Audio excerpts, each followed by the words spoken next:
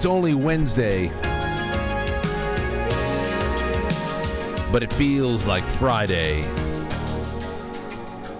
I don't know. There's just so much going on, and we have a great show ahead of us. I think it's going to be a good show. We'll see what the audience throws back at me. As always, I'm going to throw everything I have at the audience. We'll see what comes back. But tonight we are preparing for a little bit of a break. Like I said, it's not going to be a full break because I'll be uploading from the road, and depending on what the internet is like, maybe I'll do some live streams and things like that. Fill up the week from the Jay Gulanello Perpetual Health Seminar. That'll be nice.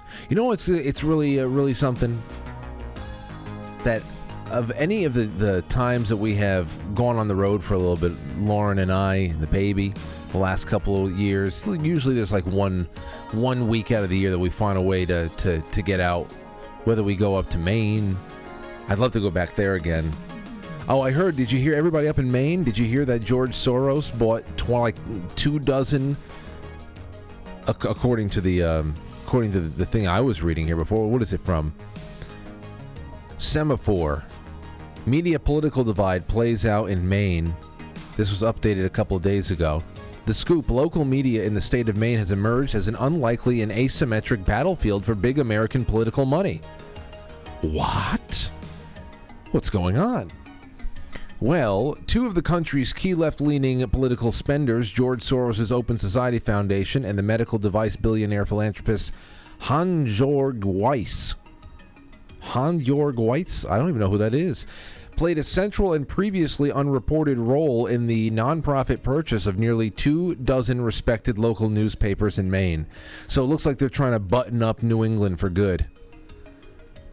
Including the Portland Press Herald, the Lewiston Sun Journal, and the Kennebec Journal. The July announcement by the National Trust for Local News was greeted with relief by the paper's management, unionized employees and readers, who had feared a sale to the sort of cost-cutting investors that had scooped up troubled local news organizations in the past, I guess. Oh, don't worry about that. George Soros and his little toady minion Alex, for the foreseeable future, want to make sure that everything, I don't know. So there you go. Local DAs, local newspapers, they want it all, baby. Anyway, Maine is a beautiful place, and I'd love to go back to it. I just won't be reading the newspaper while I'm up there. So that's just one thing I want to throw out. But welcome to the show. I think we were going to be speaking with Nick Hinton tonight, but we had to reschedule. And that is all right, because whenever Nick comes on, it'll be the right time, and we'll have a good conversation. So as for tonight, I have a few other things that we're going to be doing. In the second half of the show, I'm going to introduce it to you in just a second, because I want you to get some ideas thinking or boiling in your little head over there. I want to hear about lost and found stories, things that you had lost that turned up in unlikely ways many years later, like the most incredible lost and found stories that you have. I would like to hear about those, at least mixed into all the other topics that will come up tonight. And the other topic that is going to be resounding after a little bit of an F-35 update is the topic of Cluster B societies, our Cluster B society. And it is all based on the most recent release and work of Christopher Rufo, who I'd love to have on the show someday. But I think this should open up quite a bit of thought-provoking material, and hopefully discussion-provoking material. You know, there's no right or wrong thing. However, the material, the subject matter, the topics, the rotation for any show hits you, whatever it inspires you want to say or brings up that's related thought, just call in with it. And that's what I hope we can fill up the 2 hours with. So that's what we have. And I would like to say that tonight will be the last show on Theta, I'm afraid. I've really enjoyed the time there. It had a lot of promise, a lot of stability as a platform, but I guess they're just going in a different direction with the NFT stuff that I don't know anything about. So that's that. I think that streaming is still going to be live there for a few more days, but I figure it's the end of the week. Let's just start the new week fresh. So I really encourage everybody on Theta who watches there regularly. I'm sorry. I would have never cut it if they didn't change their website up, because decentralized, I like to prioritize over that over anything else these days.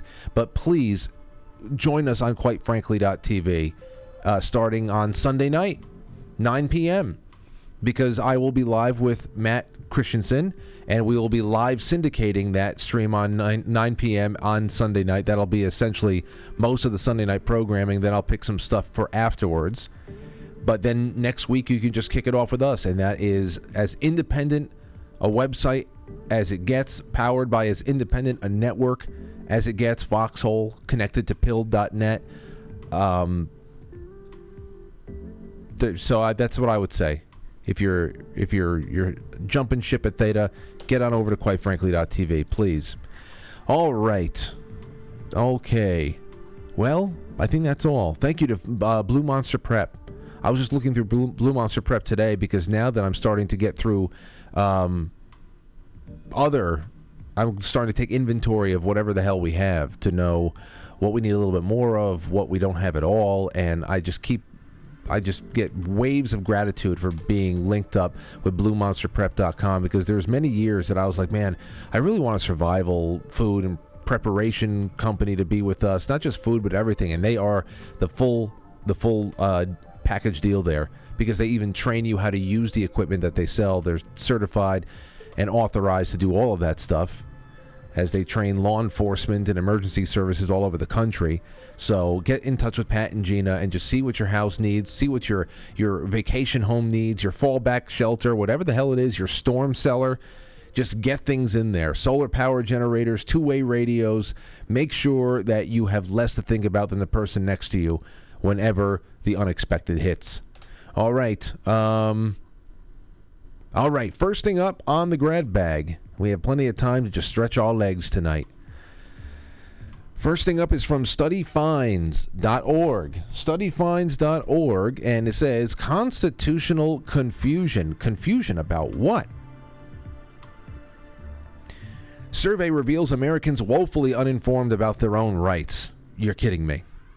The U.S. Constitution was a collaborative effort undertaken by many of America's founding fathers. James Madison played an especially crucial role in drafting the supreme law of the U.S., and as such as is often referred to as the father of the Constitution. One can't help but wonder what President Madison would think about the results of a new survey by the Annenberg Public Policy Center of the University of Pennsylvania. In short, the poll suggests a troubling number of Americans are incredibly uninformed when it comes to their own constitutional rights. Even worse, the 2023 Annenberg Constitution Day Civic Survey, an annual poll released every Constitution Day, September 17th, also found that a significant number of Americans can't even name the three branches of the government. More specifically, while 2/3 of Americans, 66%, can name the three branches, 10% can only list two. Another 7% can only name one, and an astounding 17% can't name a single branch. Meanwhile, when respondents were asked to name all of the rights guaranteed by the First Amendment to the Constitution, most Americans, 77%, could only name one, the freedom of speech. So that's it. Do Americans know what freedom of speech is? Besides freedom of speech, 77%, being the most widely remembered right guaranteed by the First Amendment, another 40% of Americans were able to name the freedom of religion. 33% could name the right to assembly. 28% remember the freedom of the press, and a meager 9% recalled the right to petition the government, redress of grievances. In total, just 5% of the U.S. adults could correctly cite all five First Amendment rights, and 30% named 3 or 4. So, even though most people only knew one of the Bill of Rights, of that, how many knew that there's 5 rights baked into it? And then, here's another fun fact for you. 6 out of 6 Americans have no representation in the government that they vastly misunderstand. How's that for a fun fact? All 6. So tell me where that leaves us. That we have no representation. I brought it up again this morning. It needs to be drilled down. 435 people in the House of Representatives do not represent anything, any portion of 340 million. No way. But hey, at least everybody knows how to say the word insurrection. So at least the average American had their vocabulary expand by one word, and it's multisyllabic too, or is it polysyllabic? Anyhow, moving on. Speaking of rights, moving on to New York City. There's a little bit over here with Eric Adams. Oh, you know what? Hold on a second. Just give me a second. Wait. I have to renew my parking. What the fuck? My payment failed. Oh, I'm screwed. My initial payment failed. You know what that means? That means that I'm going to be paying $35 for parking now. $35 for parking. Hold on. Let me expand this to 9 p.m. Let's see if this one goes through. Confirm payment. Parking was successfully created. Too bad, an hour and a half ago, when you thought you were covered, you were dinged. I'm going to go out there. There's going to be a ticket on my car. There's no doubt about it. Damn it. Just when you thought you did everything right. All right, let's move on to New York City, where the parking tickets are a lot bigger than $35. Staten Island residents legally formed. This is from Sal Greco's Twitter account. Staten Island residents legally protested illegal aliens being allowed to invade a former senior citizen home last night by Mayor Eric Adams. And he thinks it's unacceptable and sent drones, 300 plus cops, and arrested 10 peaceful protesters. Listen to this. And I need us to get through this together. And how we get through it is not what we saw in Staten Island last night, where people are banging and using derogatory terms to identify people based on their ethnicity. That is not who we are as a city. We're 8.3 million people that are tolerant and acceptable. No, we're not. No, the city is not 8.3 million tolerant and accepting people. It's not. Everybody's looking out for their own thing. Everybody's looking out for their own interests. And where people are decent, yeah, most people, yeah, they don't take that whole we walk around, you know, with the you know, holding the fate of civilization against our bosom, and all we think about is being accepting of people. Nobody gives a shit. Being accepting. Everybody just wants to get on with their lives, and good for Staten Island for doing what they're doing. But 300 plus cops, they arrested 10, and it's getting ugly. Just everybody's got to take note about this one. And I told you that they are pretending not to want this, all of this, to avoid doing the only thing that is warranted in this situation, which is the expulsion of the invaders. Has nothing to do about where they came from. I don't care if they're all from Poland. I don't care if they're all from Luxembourg. Get them the fuck out. But he's willing to flex this kind of muscle on citizens, though. Definitely willing to do that. And it is just a little bit of a market test, no doubt about it. All right, moving from there to a New York Yankee. Always have a special place in our hearts if you were a 90s kid or older. Former Yankee David Wells trashes Nike, Colin Kaepernick, and men in women's sports. It's not right, and it's dangerous, he said. Boomer was the best. He really was. This guy can throw strikes with his eyes closed. Former MLB pitcher and two-time World Series champion David Wells took shots at Nike for the company's support of former NFL player Colin Kaepernick when he kneeled during the United States national anthem. Wells spoke to Fox Business Maria Bartiromo and explained that had he been playing when Kaepernick took a knee during the national anthem, he would have cut out the Nike logo from his jersey. Nike famously began an ad campaign when the quarterback shortly after his publicity stunt. culminating in a widely mocked image of Kaepernick's face that said, "Believe in something, even if it means sacrifice everything." When Kaepernick took the knee, and against our national anthem, and I'm a huge military supporter, that's why my foundation is all about, for Nike to jump on board and reward this guy for that and the things that are going on, I told myself if I was playing in today's game, we had Nike jerseys, I'd tape it up, I'd cut a hole in it. Well, in early September 2023, Wells appeared at the New York Yankees Old Timers Day, which was a lot of fun. It was great. It's 25 years since that historic 1998 team when they won 125 games.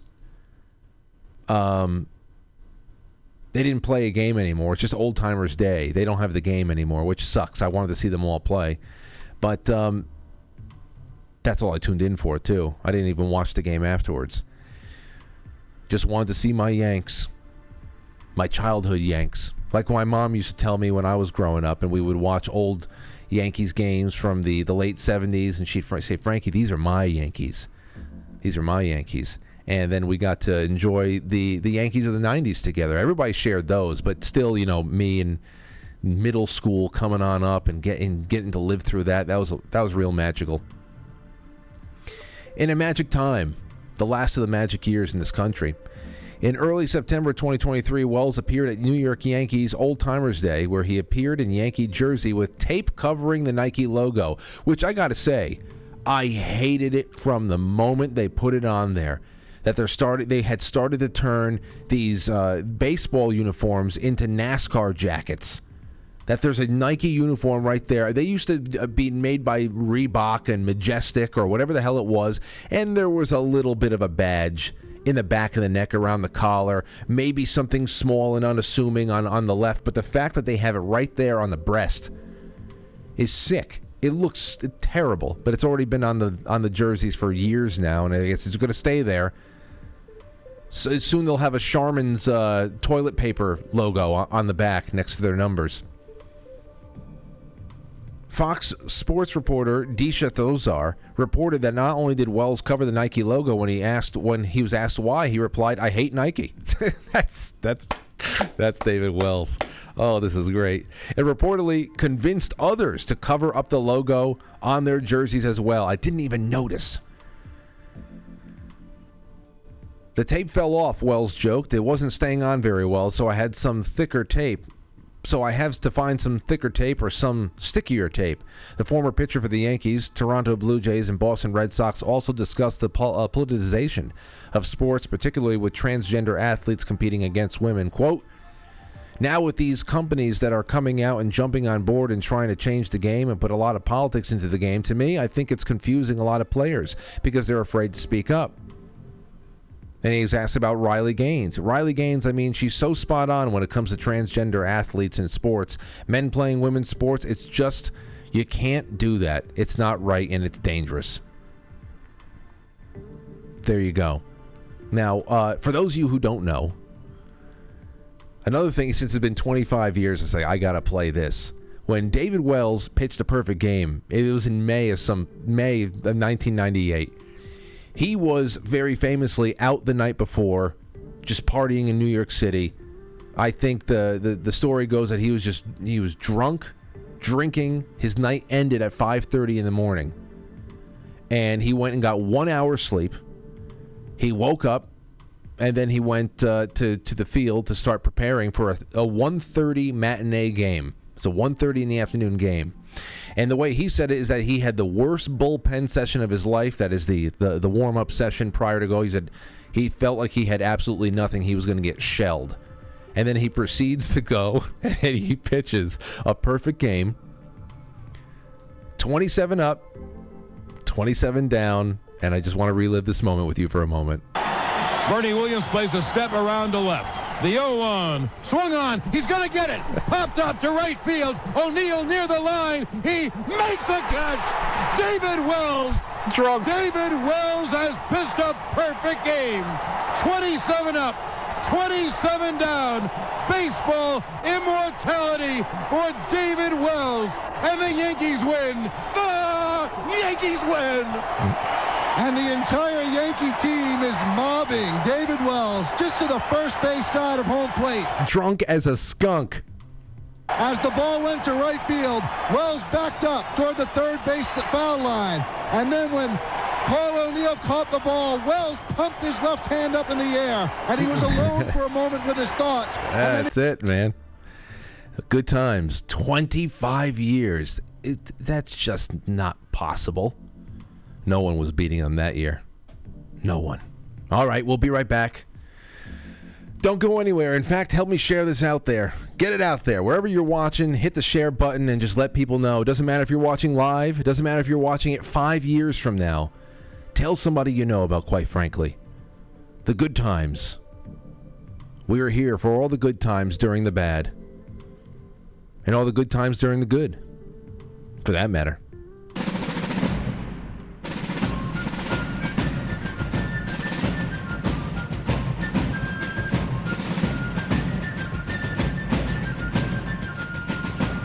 You let one ant stand up to us, then they all might stand up. Those puny little ants outnumber us 100 to 1. And if they ever figure that out, there goes our way of life. It's not about food. It's about keeping those ants in line.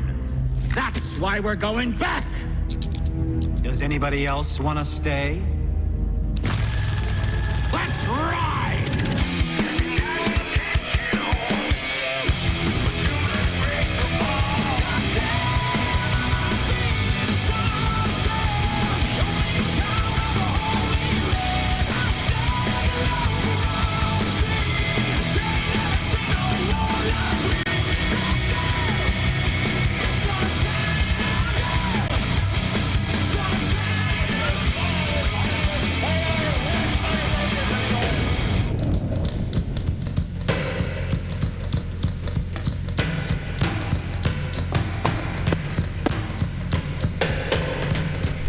Sandy Nelson. Let there be drums. Okay, so I got a few things on this F-35 real quick because I like the feedback that I'm getting. It's not the biggest story of the year, but it's an interesting story. And if I keep getting good feedback, I want to keep getting it onto the record. It's helping me tailor my own opinions about what's going on here. First one up. Hey, Frank, here's what I can tell you. This is from Ronan Dosho. Ronan says, hey, Frank, here's what I can tell you about the F-35 crash coming from someone who, in my military and private sector career in aviation, have been to no less than 13 crash sites in 23 years. Briefly, that's a typical crash site. Especially for landing in what looks like forested land, my team was tasked with recovering everything. The engine, that will be the most visible, the largest piece to be found in the plane, depending on how fast it was traveling upon impact and what angle of attack it hit the ground or the trees. It could be as far as 3/4 of a mile away along the same line of travel. I hate to say that it's normal. But it is. Keep in mind, aircraft are made of various grades of aluminum, which is relatively soft compared to steel. And lastly, that guy who called in and suggested all aircraft can be traced and or hacked in some kind of nefarious manner is full of crap, especially considering the F-35 has been known to be a problematic aircraft. By the way, you have never lived until you found a pilot's helmet and his head was still in it. Oh, jeez. No. Well, I guess I don't want to live. I guess I'll just remain in the land of the dead forever then. Jeez. Louise. Okay, so there's a little bit more there. And as far as what's coming out of the media, don't expect to really you're going to get jerked around by everybody.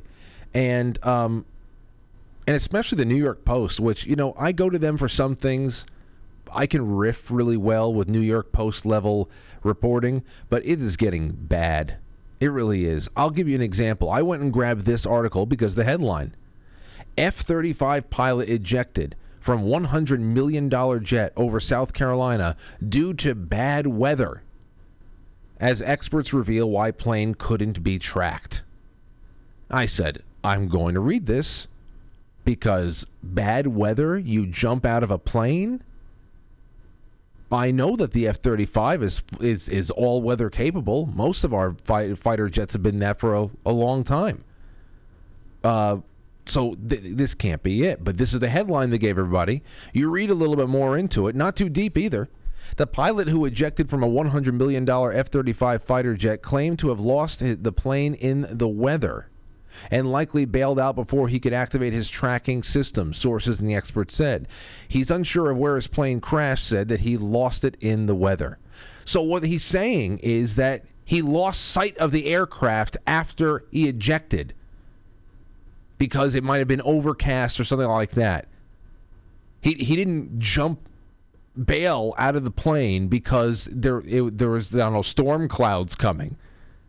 It's the writing, whether it's being deceptive to get clicks, or the quality of the writing is just so poor, which it could be both at this point. But man, New York Post, way off the mark, man. Seriously. But there you go. Military officials have not yet released a specific reason for the pilot's hasty exit. Oh, really? I thought it was the cirrus clouds that confused him. He had to eject. So make sure you read the articles, if you're going to read them at all, with a very, very, very just comb through.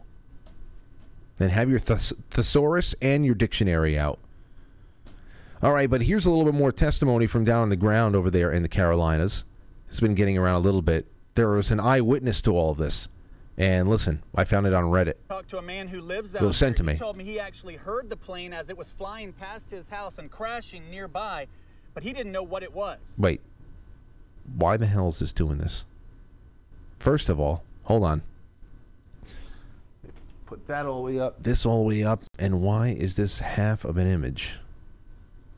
Get the hell out of here. Talked to a man who lived. Just give me a moment. I'm going to reload this. I'm going to pray that I'm not messed with again.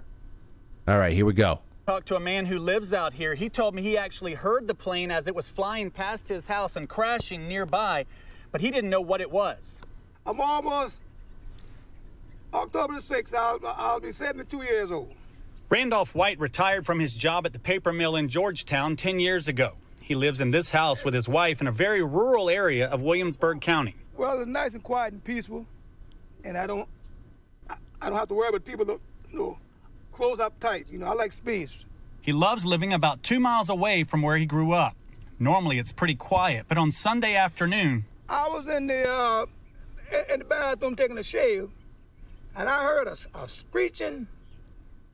Between a screech and a whistle. I said, what in the world is this? And I heard a boom. Then my whole house shook. White says he didn't realize it was a plane at the time, so he didn't call anybody. The first thought came to me, I said, well, what's a meteorite coming out of space or something? And I said, well, if it's an airplane, it needed to be reported. That thing was flying just too low. So yesterday evening, I said, the helicopters, I was out there walking.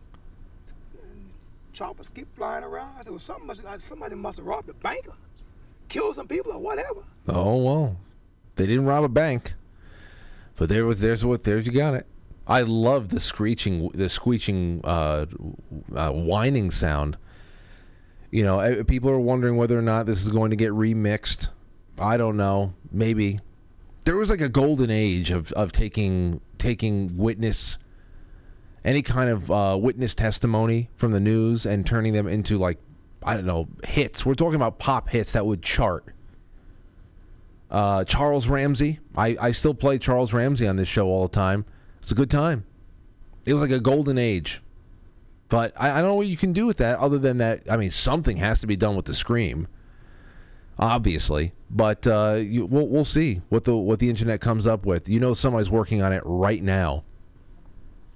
Somebody is. They're working on it right now. All right, here's another one I got for you. This is from Is this about the F-35? No, this is about something else. This is about the border, I think. Good evening, Frank. I'm the former Marine that wrote you a while back about the U.S.'s ability to go toe-to-toe with Russia. I haven't. He pretty much said no. It's not going to happen. We would lose quickly. I have an interesting thought I'd love to hear your opinion on regarding the migrant invasion insanity. I think you're right. It's 100% a military action. I'm going to do my best to present my thoughts concisely. Originally, I thought these people have been brought here to fight against us, Americans, to replace us or fight for them. On the surface, it absolutely looks that way. That being said, I have a thought, and mind you, I don't know either way. If we recall our Civil War history, what did the North do to the Irish? When the Irish were landing here to participate in the American dream, the North said, and I paraphrase, of course, sign up with us, fight the South, and we'll give you a place here. In my opinion, the United States military is done. It's fake and gay, like everything else they've been doing the last 20 years. Look at Ukraine. NATO has thrown practically 3 full armies at Russia, and not only has Russia defeated them, they haven't even used their regulars. What if they're going to use this Irish tactic on these migrants as a last-ditch effort? Feel free to share or use my thoughts as you wish. And please keep me anonymous. Thank you for all that you do. I love your show and tremendous effort.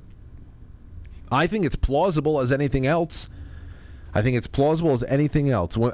the armed forces is using drag queens and cartoons to try to drive recruitment among young Americans who, by and large, cannot pass. Over 3/4 of them cannot pass the physical evaluation tests.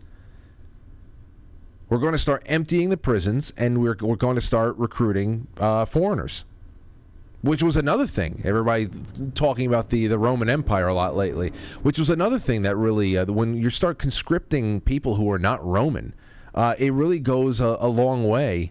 It really goes a long way in furthering the decline of your, whatever the hell it is, empire, your country, whatever the hell. They have no connection over here. They're mercenaries. And it could be. It could be. But when the United States military is using drag queens and cartoons to try to drive, recruitment among young Americans, you know that this is FUBAR. And on a completely related note, that brings me to the bigger topic in the first half. We're going to get around to this other thing that I want to do. In fact, I'll do it right now just so I can plant the seed and you guys can start writing it down while we do this other thing. Here is from the thread tonight. You still have time to go to quitefrankly.tv and jump into the forum. It's free. And find this pinned to the top. The show thread is called Lost and Found. And I was asked by an audience member, Frank, could you share stories of losing something and finding it years later? Now, I'm just going to say, again, lost and found, it doesn't have to be years. It could be months, but it could be just an extraordinary circumstance. It could be many years. It could be decades. Just an extraordinary lost and found story. I'm just going to widen it out a little bit like that, but make sure it's extraordinary. All right? I already have a couple of things in there, and maybe we'll get to that in the second half. I think we will have plenty of time. So keep that in mind. But for now, speaking of FUBAR, where the hell is that other thing? Wait a second. Hold on. I have a little bit of an issue right now. I'm looking for the video that I was putting up. Hold on. Not to worry. Not to worry. I can just throw another one up on the screen right now. So this is the video that we're going to queue up in just a second here. You're not a There we go. All right, perfect. Now that that's out of the way.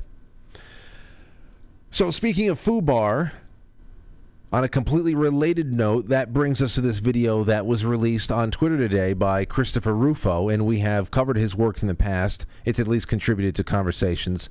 He does a lot of great threading, a lot of cultural analysis, not just analysis, but deep dives. Deep dives into the think tanks and the institutions that actually go and have the stated goal, the mission to go and change human behavior for obviously the worst.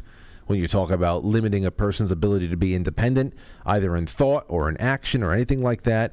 And that's what we have here. So he said this with his latest video. It's 11 minutes long, but I want to watch it with you. We'll stop along the way. It'll go by pretty quick. I watched about half of it or so before, and I know it's going to be good.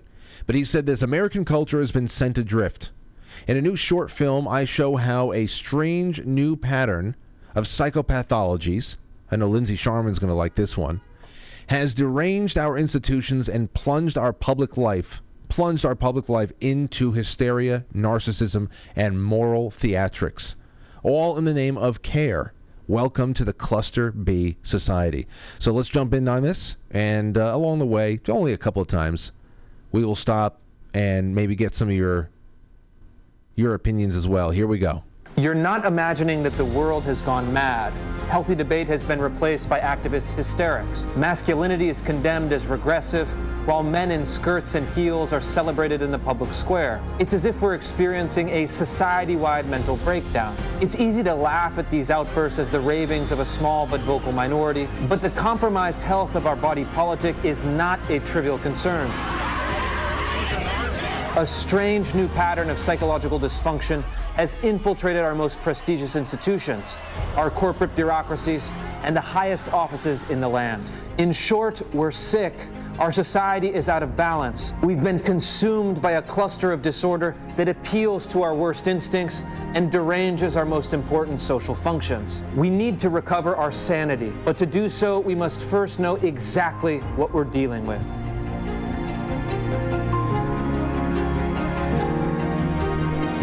Every historical period develops unique psychological characteristics that shape public life. After World War I, we had the lost generation that was shell-shocked and disillusioned. In the mid-20th century, we entered the age of anxiety, characterized by a pervasive sense of existential dread in the face of the bomb. And 50 years ago, we saw the rise of the culture of narcissism, which social critic Christopher Lasch described as a society obsessed with ego, desire, and self-image. Today, we are witnessing the emergence of something new, what might be called a Cluster B society. Like the culture of narcissism, our own digital age has a distinct psychological profile, heavily influenced by the power of social media. The cameras are always on. An audience is always watching. And narcissism has transformed into hysteria, moral theatrics, emotional volatility, self-indulgence, and outbursts of violence. Psychologists have captured the spirit of our modern culture in 4 specific psychopathologies that together comprise the Cluster B personality disorders. Now, some of these are going to be very, very familiar to you all because we discussed them on this show. Especially, you'll see, HPD. Narcissistic personality disorder is characterized by a sense of entitlement, obsession with one's own self-importance, and deep feelings of resentment, often expressed through moral self-righteousness.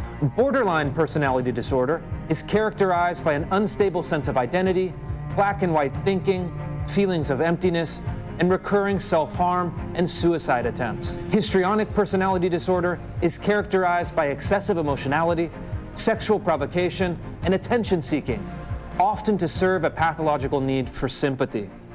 And antisocial personality disorder is characterized by impulsivity, manipulation, disregard for others, and a penchant for violence and aggression that violates social norms. Now, I want to also stop there, too, and, while this is a really great way of diagnosing what's going on, the other thing to remember, too, is going into the future, we often come to the conclusion that, listen, either way we win.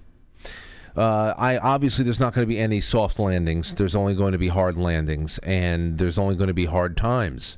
But eventually, things will self-regulate. But, I mean, who knows if we're talking about, clawing back from the ruins of a very catastrophic global kinetic war, or whether it is just a economic collapse, more, who the hell knows what it is? It's going to take time. Now, the real thing here is that whether we win or whether they win, they still lose.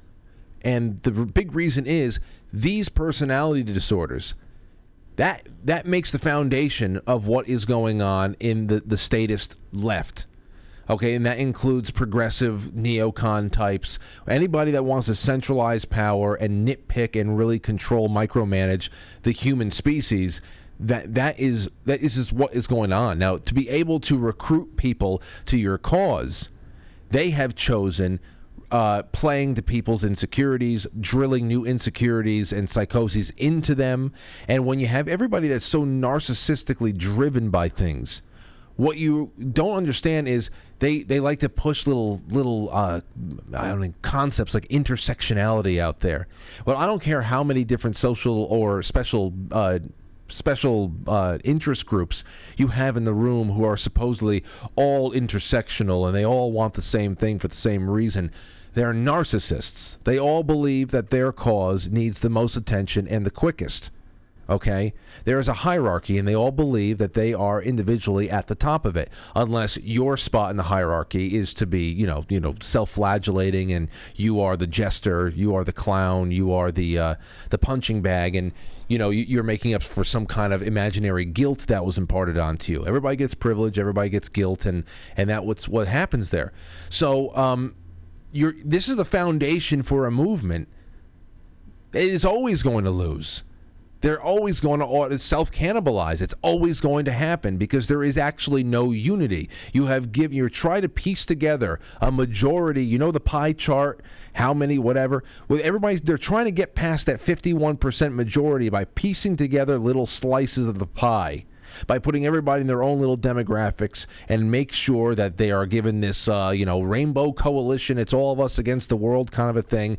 And if they ever get that 51% and they make it permanent, then they're going to have to deal with their own self-interest, which is always going to collide, and they're always going to eat themselves up because nobody's actually looking to live a good life and to be a good neighbor and to actually have good, wholesome things happen. It's hell. Okay, you've got hell. You're living hell. And that doesn't go away. That doesn't go away. You can't just, I don't know. You got to be exercised when you're possessed like that. So it's really a great job by Rufo for showing really in a glimpse right there the foundation upon which all this is built. But this cluster of social pathologies is no longer an individual matter. It has begun to shape the patterns and structures of our entire culture, which is quickly becoming a cluster B society that replaces disagreement with accusation, uses false compassion to manipulate citizens into compliance, honors victimhood instead of accomplishment, and enforces the whole scheme with the threat of violence. For most of our history, significant personality disorders were treated as problems and largely relegated to the fringes of society. But in our emerging Cluster B society, the narcissist, the borderline, the hysteric, and the antisocial psychological types have been elevated into positions of power and celebrated by our institutions. The new status quo is an emerging leadership class that rules through emotional blackmail. Powerful institutions use the cover of various victim groups to impose their agenda on the rest of us. If we dissent, we're branded as hateful bigots. We're accused of lacking empathy. We're ritualistically banished. While these strategies are contemptible, they're also remarkably effective in controlling what we think, what we say, and how we act. And they've slowly transformed our institutions into what psychologist Andrei Lobachevsky calls pathocracy, or rule by psychological dysfunction. This has become our new social order. If you look around, you'll start seeing it everywhere. The Cluster B traits have been formalized and entrenched in our human resource departments, government policies, cultural institutions, and civil rights law. This is a recruiting video from the CIA that overtly valorizes the Cluster B traits of narcissistic identity obsession, self-righteousness, and need for affirmation. I am a cisgender millennial who's been diagnosed with generalized anxiety disorder. You remember when we did that one? That is the CIA. They're saying we want the most tortured people with a chip on their shoulder, the most identity obsessed people in the world to come here to work for Central Intelligence. Show everybody how you shine. I mean, man, oh man. In a Cluster B society, psychological disorders become markers of distinction rather than problems to be solved. Politics, too, has been infected. We need trans people. We This is a state senator engaged in deranged moral theatrics, with all of the attention-seeking, black and white thinking, and excessive emotionality associated with Cluster B. So I want to recognize that your line of questioning is transphobic, and it opens up trans people to violence by not recognizing that. And finally, we see Kiara Bridges, a law professor at UC Berkeley, who demonstrates the kind of antagonism, emotional manipulation, and accusatory tone that has become a staple of political discourse. The goal is not to arrive at answers, but to browbeat opponents and make them feel bad for denying left-wing orthodoxy. And notice that the biggest standard bearers for them all are women. Just note, I'm sure that he's already mentioned it at some point there too, but this is why I always point it out too. It's not because I'm a sexist or whatever, or I can't stand women or anything like that. It's just this is spearheaded by short-circuiting liberal women, driven by unfocused, unrestrained, feminine chaos energy.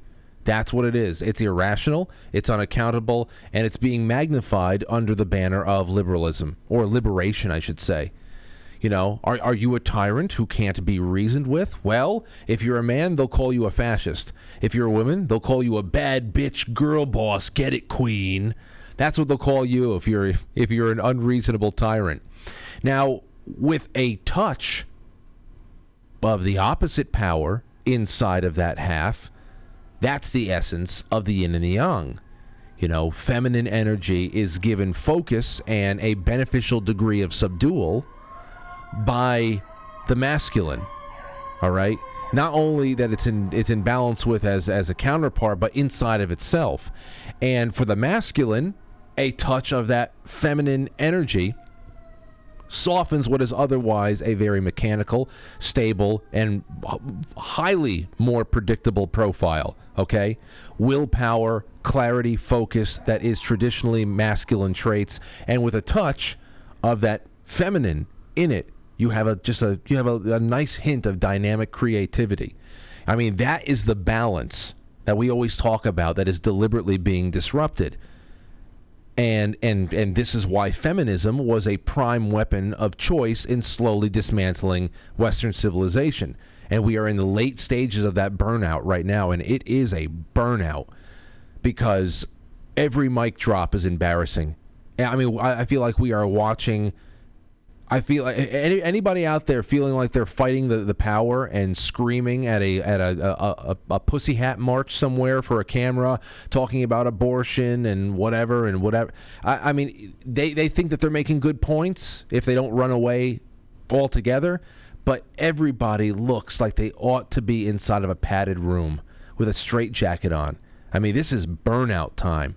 Also, from Monday night's talk with Matt Christensen, I had one or two people get in touch with me and remind me that, hey, Frank, you know, I took a little exception with what Matt said there because, you know, not all girls are being raised wrong.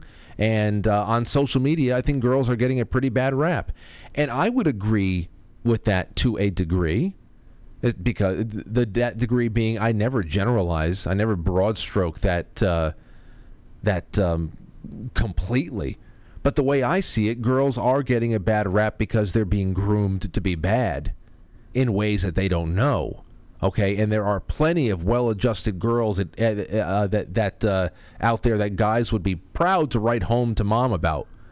But the dominant culture that the collective is seeking to install in girls and in boys is unnatural.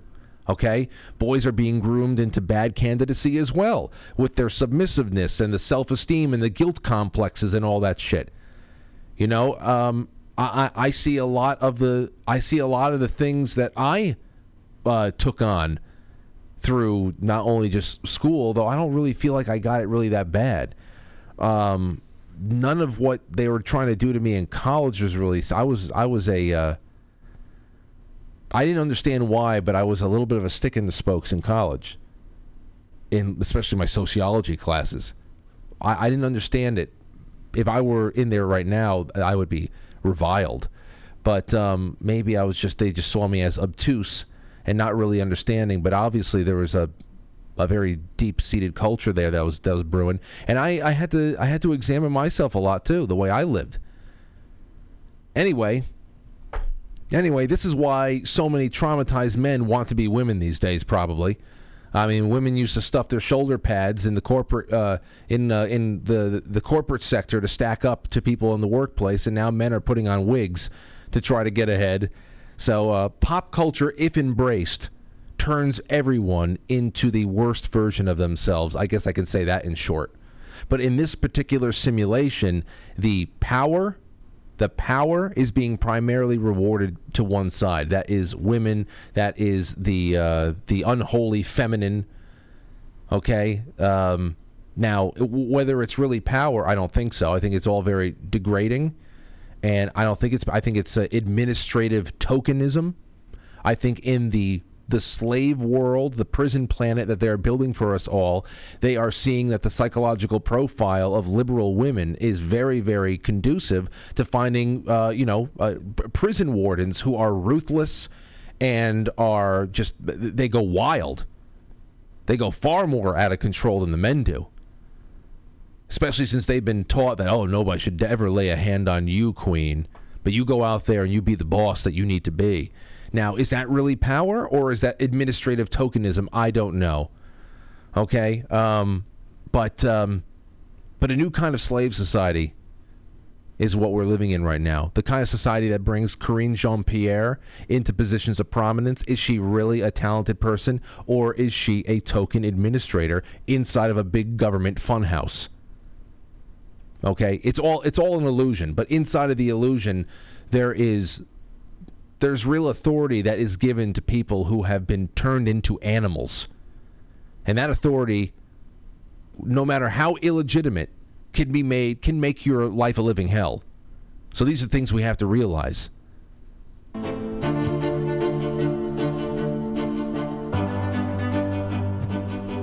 The modern university is the primary laboratory for the cluster B pathologies. On campus, the pathocracy rules. The social critic Heather Mac Donald reveals the basic contours of this regime in an essay entitled The Great Feminization of the University. Mac Donald argues that the dramatic rise in the number of female college administrators who now dominate the campus culture has led to a growing obsession with safety, harm, and victimization. Rather than prioritize academic achievement and substantive debate, administrators have elevated nebulous therapeutic concepts such as trauma, white fragility, and systemic injustice. As Mac Donald notes, when students claim to be felled by ideas that they disagree with, the feminized bureaucracy does not tell them to grow up and get a grip, it validates their self-pity. As a result, American college students have found themselves in the midst of an unprecedented mental health crisis. According to the University of Michigan's Healthy Minds study, more than 60% of college students meet the criteria for at least one mental health problem, a nearly 50% increase since 2013. The more we indulge cluster B-style pathologies, the more we replicate them in our institutions. But rather than reverse course, university administrators have only leaned further into this broken model. Students are told that they are always under attack, that their safety is always threatened. And rather than strengthen them for meeting these challenges, administrators fight to sanitize the campus environment and shut down any speech deemed harmful or offensive. This is the perfect... It's a matriarchy. That's why. It's a matriarchy. They have let chaotic feminine energy run amok. That's it. Recipe for enabling and encouraging cluster B-style narcissism and hysteria. Scenes and sentiments like these have become ubiquitous, and they work. I'm uncomfortable because this event is tearing at the fabric of this community that I care about. As we saw recently at Stanford Law School, the Dean of Diversity and Inclusion, working in a codependent manner with hyperventilating students, disrupted the speech of a federal judge. The dean accused the judge of causing harm and making her uncomfortable. This is all it takes to justify the mob. It's cluster B-powered pathocracy in action.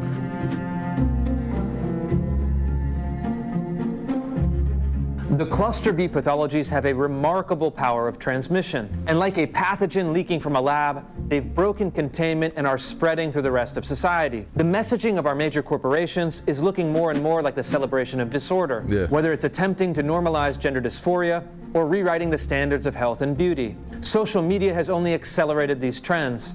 Sites like TikTok have become a breeding ground for mental illness, especially in teenage girls, who mimic the cluster B behaviors they see online and have seen skyrocketing rates of anxiety and depression in the real world too. The sudden explosion of transgenderism follows the same line of development. Transgender individuals are 30 times more likely to suffer from the cluster B personality disorders compared to the general population. And more than 50% of mothers with gender dysphoric boys suffer from borderline personality disorder, a remarkable transmission of psychopathology.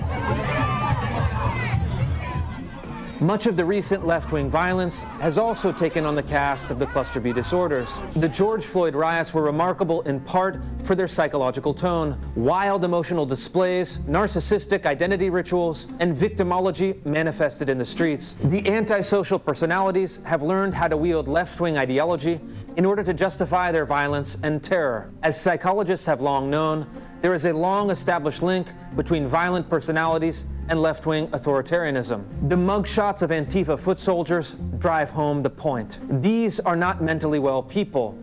They are the hideous face of antisocial violence, the enforcement arm of the modern left, the political vanguard of our cluster B society, and they will not stop until they've transformed the world in their own image.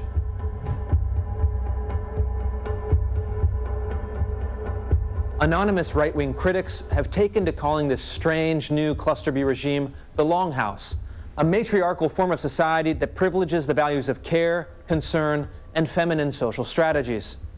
In an essay for the magazine First Things, the pseudonymous writer Lomez explains that women now outnumber men in professional managerial roles and vastly outnumber men in human resource departments, which have outsized influence on professional and cultural norms. The left, too, is now acknowledging the emergence of the Longhouse. In her presidential campaign, Hillary Clinton confidently declared that the future is female. And in an essay for The Atlantic, Hannah Rosen heralded this change with an essay titled The End of Men. Both were correct, but while some are celebrating this shift, our female future is not an unalloyed good. Despite what we're told, biological sex differences are real, and an imbalance between the two has negative effects for everyone. Taken too far, overly feminized leadership produces exactly the kind of cluster B society we're living in today. One in which identity is rewarded over merit, in which victimhood is prioritized over competence, in which antisocial behavior goes unchecked, in which moral narcissism is the currency of the realm. The cluster B society is upon us, and we must find a way out. We must find a way to restore balance, to restore order, to restore sanity, because if we don't, we are resigned to a world gone mad. If you want a picture of that future, imagine this person screaming in your face forever.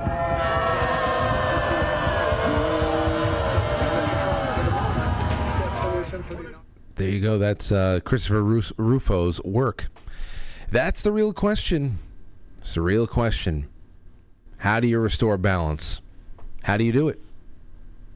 How do you do it? Well, it's really simple. It would be really simple if it were a simple task to take over, reestablish a foothold in all of those institutions, whether they be. I think the real thing is the money.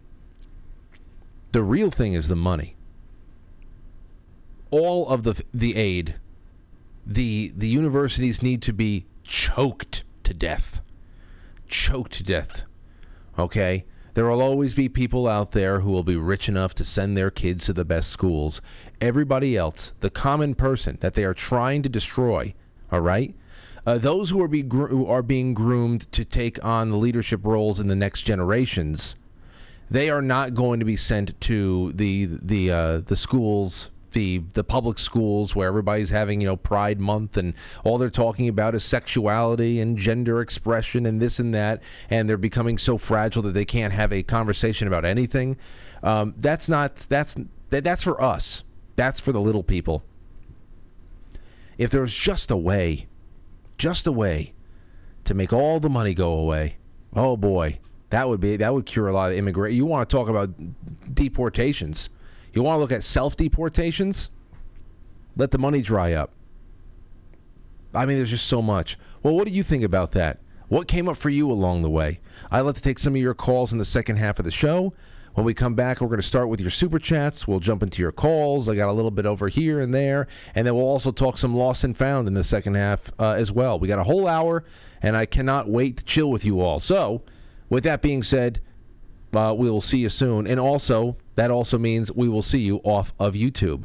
So, make your way over to Rumble or to quitefrankly.tv or to Twitch, to DLive, to Twitter. We're going to be adding Telegram and hopefully Odyssey back in here soon. Now that Theta is gone and a few others are being shifted around. But yeah, that's that. We will be right back. Don't go anywhere. Don't worry, Franklies. That's not the end of the show. You can watch the rest of it now.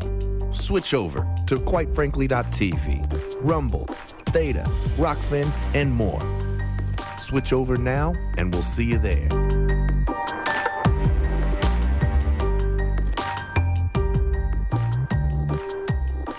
It's intermission time, folks. Time out. Press the like button. Thank you. Ladies and gentlemen.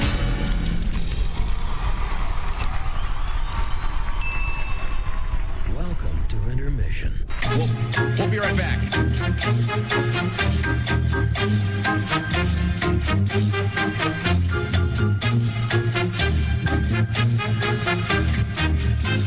Yeah, intermission.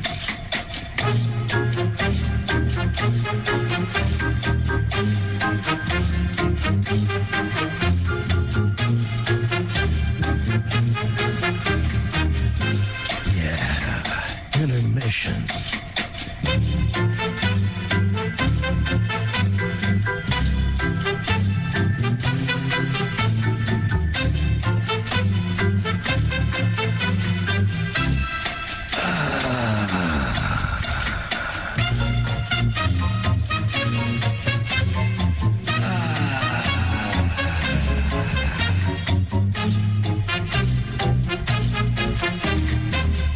Now entering, quite frankly. Quite frankly. Quite frankly. Quite frankly. Quite frankly.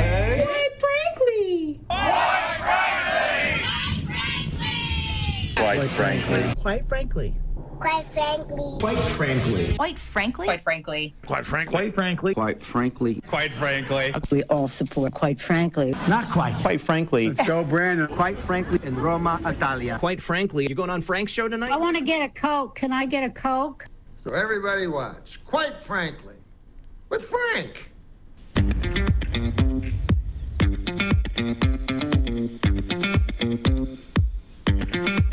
Quite frankly.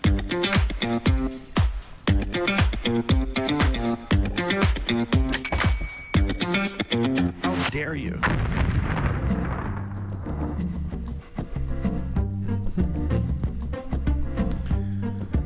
Okay. All right.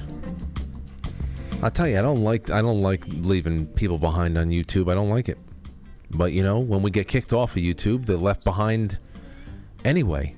And if we just do little things that don't hurt too much to remind everybody of how we live in a world where we have to be able to at least hop away from, you know, from platforms that just don't like us, just for the sake of forming habits that will keep us in touch longer. That's all. I'm actually doing this because I want to stay in touch with you guys more in all of the bumpiness ahead.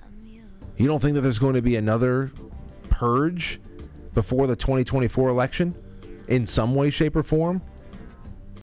They had a few of those leading up to the 2020 and then after. So anyway, we're back now, and I'm happy to have you all here with me. All right, into the grab bag we go. Oh, into the super chats we go. First one up is from Jay Britz, who just said, Frank, put this toward your parking ticket. Cheers, Jay. Thank you so much. Thank you. I didn't say that to make parking ticket money. I was just kicking myself because I made a note at 7:05. Re-up your parking, you know? It only comes out to about $4 if I do it from the app. There's this parking, what's it called? the Passport app. I don't know, Parking Passport or something like that. But now I don't have to run all the way downstairs and out the door and get to the meter again and all that stuff. It's really, really convenient. I didn't notice that the thing didn't go through, but thank you, Jay. We were very nice. Also, thank you to everybody who sent very nice cards to Aurora for her birthday with stickers in them and little things and very well wishes. Somebody sent her $3, a $2 bill and a $1 bill because she's 3, and that was very nice. And I appreciate you all. I wish I could show you some of her reactions. She said, "Can I hold that card too?" I promise you, I'm making sure she will never take for granted the kindness that this audience shows her. She will never take it for granted, ever. I promise you that. Stowstube says, "Great Wednesday, Frank and Franklies." You know, Stowstube, that brings me to the last thing that you said last night. You sent a super chat in the last moments of the show last night. And he said this: "Brainstorming, Frank, not able to hit up the retreat for Jay Gulanello because it was sold out. But I would like to be there in spirit and support. If you televise the Frank dunk into the ice water for 1 minute, that will receive a $500 gift. I repeat, to the Quite Frankly host, and hit 3 minutes televised gets $1,000. Are you saying that 1 minute, I don't know, televised. You're saying if I record this and I make it public for 1 minute, get $500 for 1 minute, and then $1,000 if I stay in that ice water for 3 minutes? Listen, I just want to be able to get up to my neck, count to 10 Mississippi, and say I did it. All right? I will see. We'll see what I feel like. But honestly, I would prefer if nobody had their phones out filming me while I'm doing this. All right? I would prefer not that happen at all. It's kind of creepy, and I would prefer it not to happen. But depending on how I'm feeling the day of, I don't know. I didn't check I forget the itinerary. I think that might have been a Saturday morning. 3 minutes. Can I do 3 minutes for $1,000? What can I do with $1,000? What can I do? Oh, I can buy a new Rodecaster in here. I can get the Rodecaster Pro in here. I can start fiddling with that. And that's $600. And then the $400 or so left over, I can get another SM7B and bring that home and put it at the I don't know. Seriously, I'm we'll see what happens. But that's very, very fun to think about for somebody. I don't know.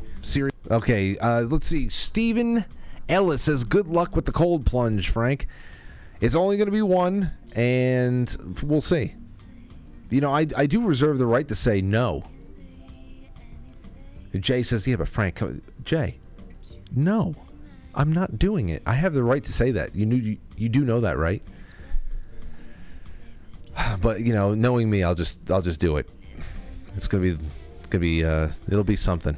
All right, Robert Sarnes. Thank you, Sean Joe, Porpoiseful, Switch Rod says, "Please watch Ivan Raiklin on Bards FM last night, and please watch Colonel McGregor's speech at Ron Paul Institute." All right, I'll be on the lookout for them. Thank you so much, Switch Rod. And that's it. Thank you so much, 81138. That's Jesse, 81138. It's great to have you in there. All right, is that all I have? I did, quite frankly, superchat.com. I did this one, that one, and away we go. All right, so now we're going to take some calls. What do you think about this so far? 914-200-0269. What about this society? What about this society and the thoughts that were put together, the Cluster B Society Thoughts by Christopher Rufo? Plenty of thoughts came up for me along the way, so you can call in on that. That's 914-200-0269. The other number you can call tonight is the hotline that we've set up for the Lost and Found. It is 914-369-1236. 914-369-1236. And that is for stories of losing something and finding it years later, a long time later, in a really extraordinary way. What was it? What were the circumstances? The timing? I mean, there's so many ways that those stories can be amazing. So there you have it. There's your two lines. Lost and Found is 914-369-1236. And the general line is 914-200-0269. All right? That's what we have. So call on in.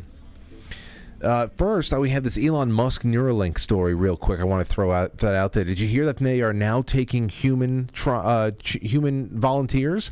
Would you ever give yourself up over to this? Now, I asked this. It's not totally out of the question. I'm not saying it's not totally out of the question for those of you out there who have some kind of a handicap, like if you're paralyzed, or if you're a quadriplegic or a paraplegic.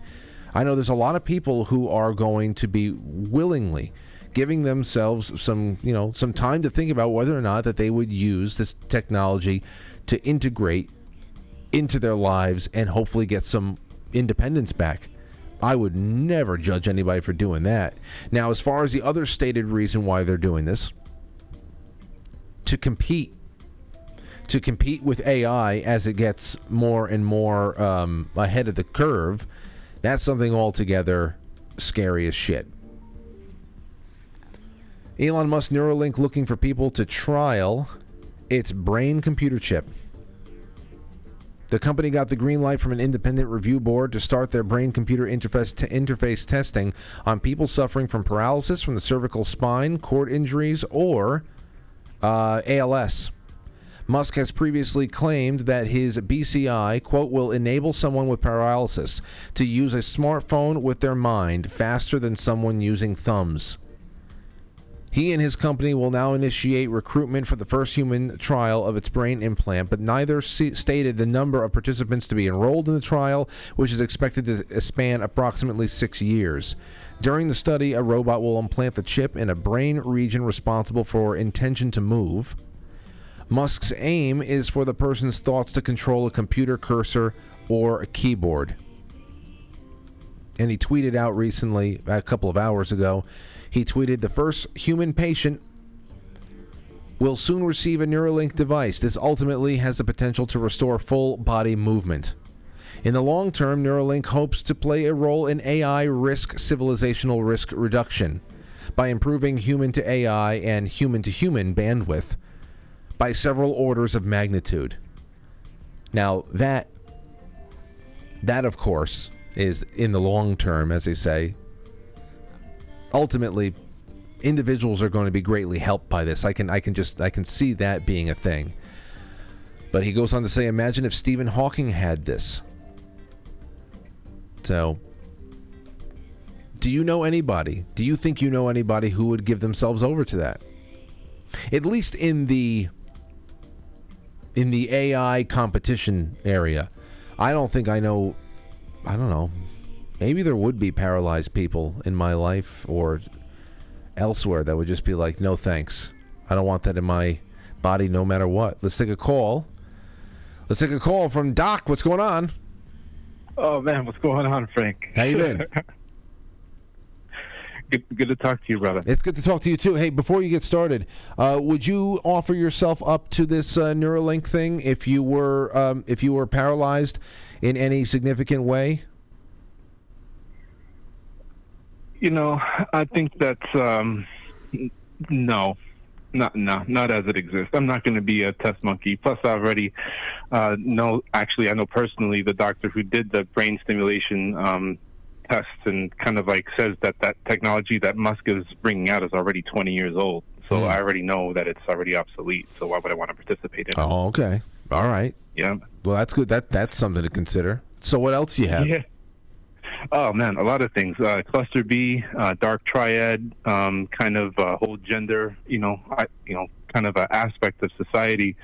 I kind of went through a bout of dealing with that with a group that I'm a part of here. And really what it comes down to is a subjectively focused pathology, like a person who's just so consumed with themselves that they can't even think that there is another individual, right? To the point where they have to control another individual's speech as to how it is that they perceive them. And so you get what you pay for, and when you look at the origins of gender academically falls under the classes of sexology, which was founded by John Money. So whenever you're dealing with gender studies, gender identity, which is a self-referential circular logic, what is your gender identity? It's my sense of gender. What is your sense of gender? It's my gender identity. So you get looped in this kind of like self-referential thinking that only has yourself to justify it. And really what we need is a return to objectivity, right? To where science is completely subjective now, to where it is what I feel that it is. And you're right in your assessment that it is a completely, it's a more, I won't say completely, it is a more feminized way of perceiving and integrating with the world because it's emotionally based. I feel uncomfortable. I don't know how that makes me feel. And where the men come in is by providing, like you said, an objective basis by which to kind of, either anchor or push away those feelings and then move on to other things within a reasonable, rational kind of aspect. Well, let me ask you this, Doc Keck. As far as my my initial thoughts on just the basis upon which all of the foundation is being built, we're talking about the bedrock beneath the foundation of this entire movement, those psychological conditions there. Very narcissistic, everything you're talking about, very subjective, very inwardly focused on the person and their identity. I think that is a recipe for disaster in itself, for just complete cannibalization, auto-cannibalization of the entire movement, because eventually, if they ever do win the ultimate social battle against whatever their perceived outside threat is, then of course they have to deal with the fact that they all believe that their individual situation needs to be elevated to the most important, the most urgent matter, and that instantly puts them in competition with all the other people that they have around them. 100%. They end up cannibalizing themselves based on, like what you said. It ends up being kind of a race to the top with the barrel, trying to tear each other's down, kind of like I can't think of the King of the Mountain kind of thing, Yeah. or Queen of the Mountain, excuse me. Yep, that's it. Well, so what else did you have? Anything else? Well, yeah, and I really think that the answer to the identity is more, because I've really been getting into the law. I've been getting into, like, common law. I actually have a notice of liability that's going to be going out here, like, within the next 48 hours on the spike protein. That's why I've kind of been away from everything. And realizing that, an objective identity is what is needed in order to temper the subjective kind of angst that women feel. And that objective identity is one that exists within Christ, within Yeshua Mashiach. That if you're able to identify yourself within the individual that gave himself for all of our sins, then it allows for the Spirit to come in and kind of like convict you of the things that you need to repent for. And a lot of people think that repentance comes first and then belief, but that's generally not the case, because repentance is a prayer, and prayer is a movement of the Spirit, and the only thing that you need to do is to believe. After you believe in it, after you believe in an objective entity, an objective creator, which is outside of yourself, that created you and that loves you, that's going to allow for the true healing and identity to come in, because it is by the Creator that your identity is bestowed and given. It is not through yourself. Well, then it goes to show once again there's no lack of evidence as to why that connection would ever be severed. But that is another thing that is a staple in our culture, and that is to remove that relationship between the created and the creator. So yeah, that's it. Well, thank you so much again. It's great to hear from you, Doc. Many blessings. All right, be well. There you go. A great first call from Doc Keck. So let's take a call. We got Frankie Fawcett here. What's going on, Frankie? What up, Francis? How you been? That last call was awesome, wasn't it? Oh, yes. I like that last call. Always. So what's on your mind? So break it down like this neuro shit, right? Mm-hmm. You know me, I'm a funny guy. I like to crack jokes. It's for the soul, man. They're trying to tap into our fucking soul, brother. You think that this is the equivalent of the trap in Ghostbusters? Exactly like that. Let's go. What do you think? Red pill, blue pill. Hey, red pill, fuck pill. Go ahead, you talk. No. I thought you said, well, forget about it. You go ahead. You said, what do you think? So I started talking. My bad. Go ahead. It's actually what I know. So I gave you a little synopsis about me before, right? But I have some of the most powerful friends in the world. I like Forbes 30 for 30. How about this, Francis? Yeah. King of New York. You can Google it, because I don't really talk publicly. Well, I'm about to drop some bombs. You ready? Yeah. My cousin died on 9/11. My big brother, rest in peace, Christopher Charles Amorosa. Boy, it's already cop. You want to talk about Nike and Colin Kaepernick? Just Google that shit, man. I know your finger's moving. It's about to get real. Wait, what, to Google your cousin? Yeah, go ahead. 9/11 hero. What's his name? We had a name? little campaign for Nike against Colin Kaepernick. You'll see Christopher as he's pulling people out of the World Trade Center. He has some gloves on his hands, and it's Nike. Knowing what I know now, I'd be like David Wells and tell him to suck it, China. You know what I mean? Yeah. Yeah, well... So let's circle back to my career as a longshoreman on the ports. Growing up in the 80s, like us, Frankie, everything said made in America, correct? Uh-huh. Well, for the most part. Correct. No, we had it until NAFTA and the Clintons and all this bullshit that happened. Like Kennedy dying and that little witch coming into New York. You don't get goosebumps, get goosebumps. I could stop this and I could probably be a guest on your show, right? But I want to wrap it up with Neuralink. Go ahead. The top of the World Trade Center is now called the Freedom Tower, and one of my best friends, brother, his name's Brian Urban, runs one at a time. Google it. That's indeed what they're doing, merging with machines. It took me 3 years to even walk into that building. I'm going to end it now. Uh-huh. Godwin told me. You know that, right? Yeah, I feel it in my bones. I know. So just smile. We're honored to have you at the helm. You know my number. Maybe I'll get ready to divulge a lot more, but America's the greatest country that ever lived, dog. That Constitution, that Bill of Rights, this invasion, sound like Donkey Kong, my brother. Godspeed, I love you. Godspeed. There you go. Frankie comes to the the show with a lot, offers a lot. It's a cornucopia. Just lays it all out there for you. Right when you go and Google one thing, you got something else to Google. That was But yeah, the Neuralink thing, as far as the Ghostbusters trap goes, remember that's something that we're not talking about a lot now. But for a time, we were getting these stories, we were getting these articles that were published talking specifically about immortality, about people being able to upload their consciousness into machines. Now, how that is all connected, I think it's very connected. Nobody's talking about it from the standpoint of consciousness being uploaded and immortality being achieved via cybernetics anymore, but those hypothetical conversations started first, and that's where we're like, oh yeah, okay, yeah, anybody that you know, anything that is being offered to the public as one thing or the other, some sort of a public service or a product or whatever, you know, A, it's already obsolete, B, somebody has something better wherever it accounts. So whatever they're going to offer the public as far as immortality is going to be the Burger King version of immortality. You are going to be uploaded onto a flash drive somewhere.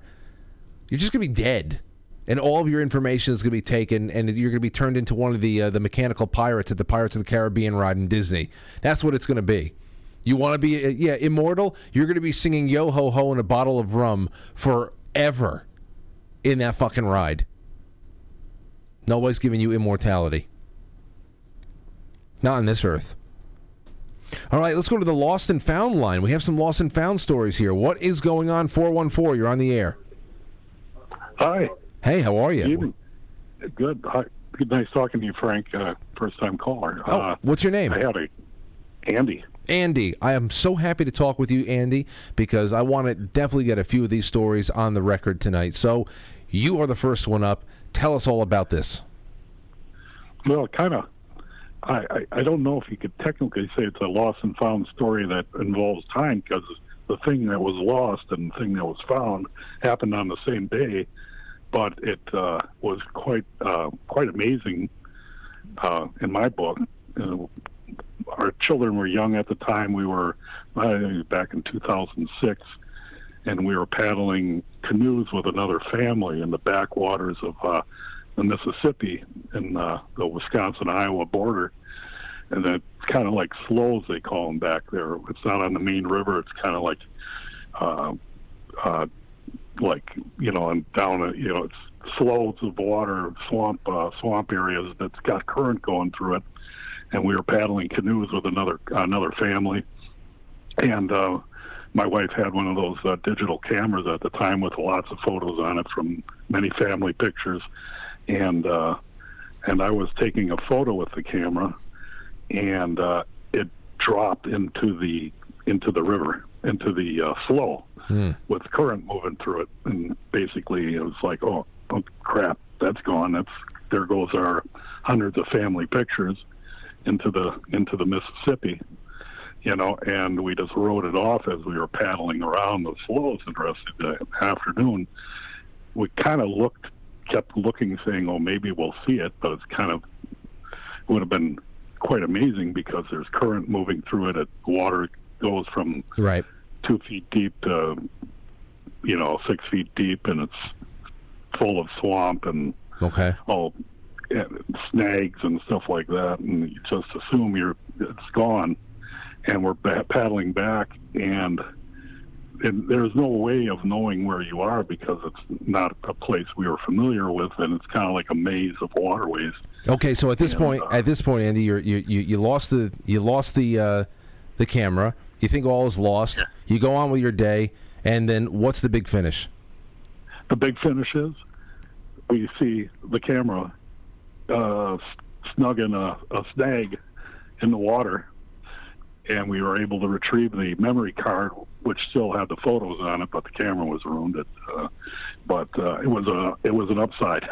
Isn't that the best thing about the digital age? That you might have lost a camera, but it's a lot easier to just, if that camera, if you 2006, if you went back 10 more years and you just had some regular Kodak tape slung, the film, the tape that I remember loading those up, those cartridges, it's gone, man. Everything's gone. But that's great. Well, thank you for being the first call, Andy, and I'm glad that you got through tonight.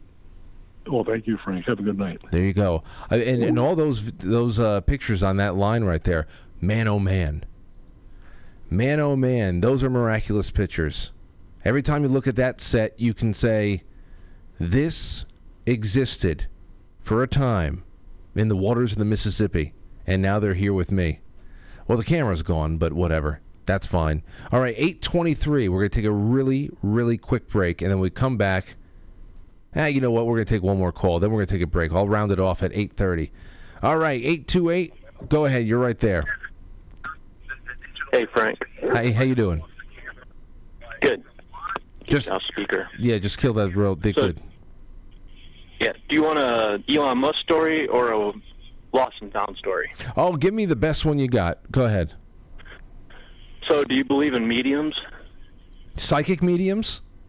Yeah. I think that there are definitely very talented people out there that, and I think that to a degree we are all built with the equipment to be more than what we are right now, and I think more people are in touch with that than others. Yeah. Yeah. So I'm the guy that lost his daughter Alea last year. Rob? Yes. How are you? How are you, Rob? I'm hanging in there. It's been and by the way, as I want to let you know that I actually came by your daughter's picture not too long ago as I'm just rearranging things, and it was with some personal effects from the show, and that I take very good care of. So thank you. Yeah, thank you for thinking of me and sharing your family with me.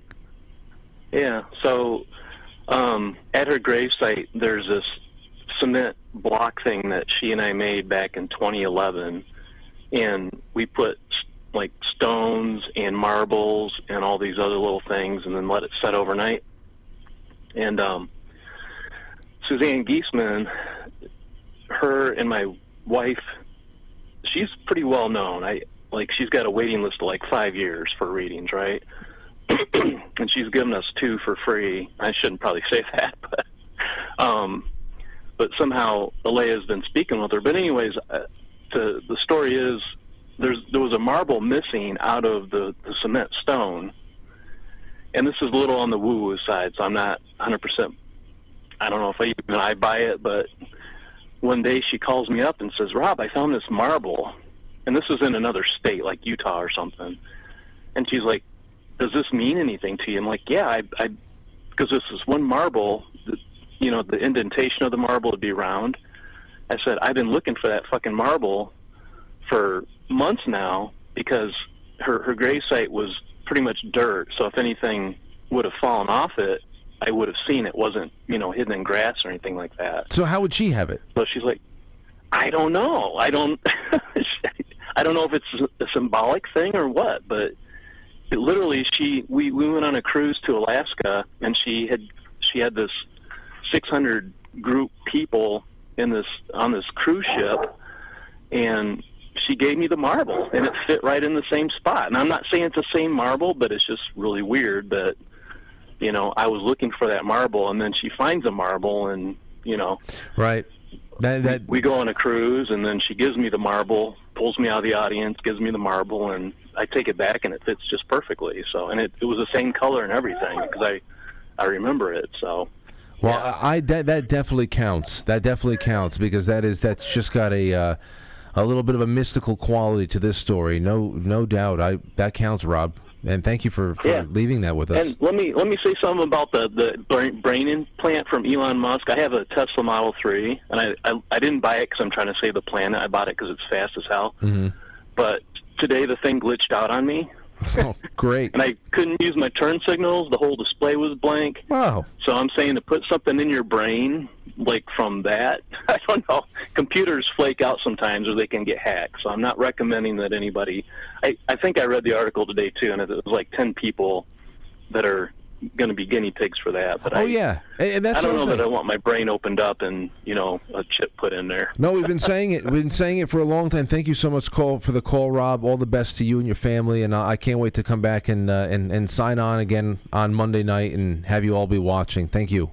Yeah, and I heard you're doing NDE people, like a day or two ago you mentioned that? We've got some great NDE guests coming up next week. We've got Nurse Penny Whitbrodt, and then we have Dr. Eben Alexander after her on consecutive days.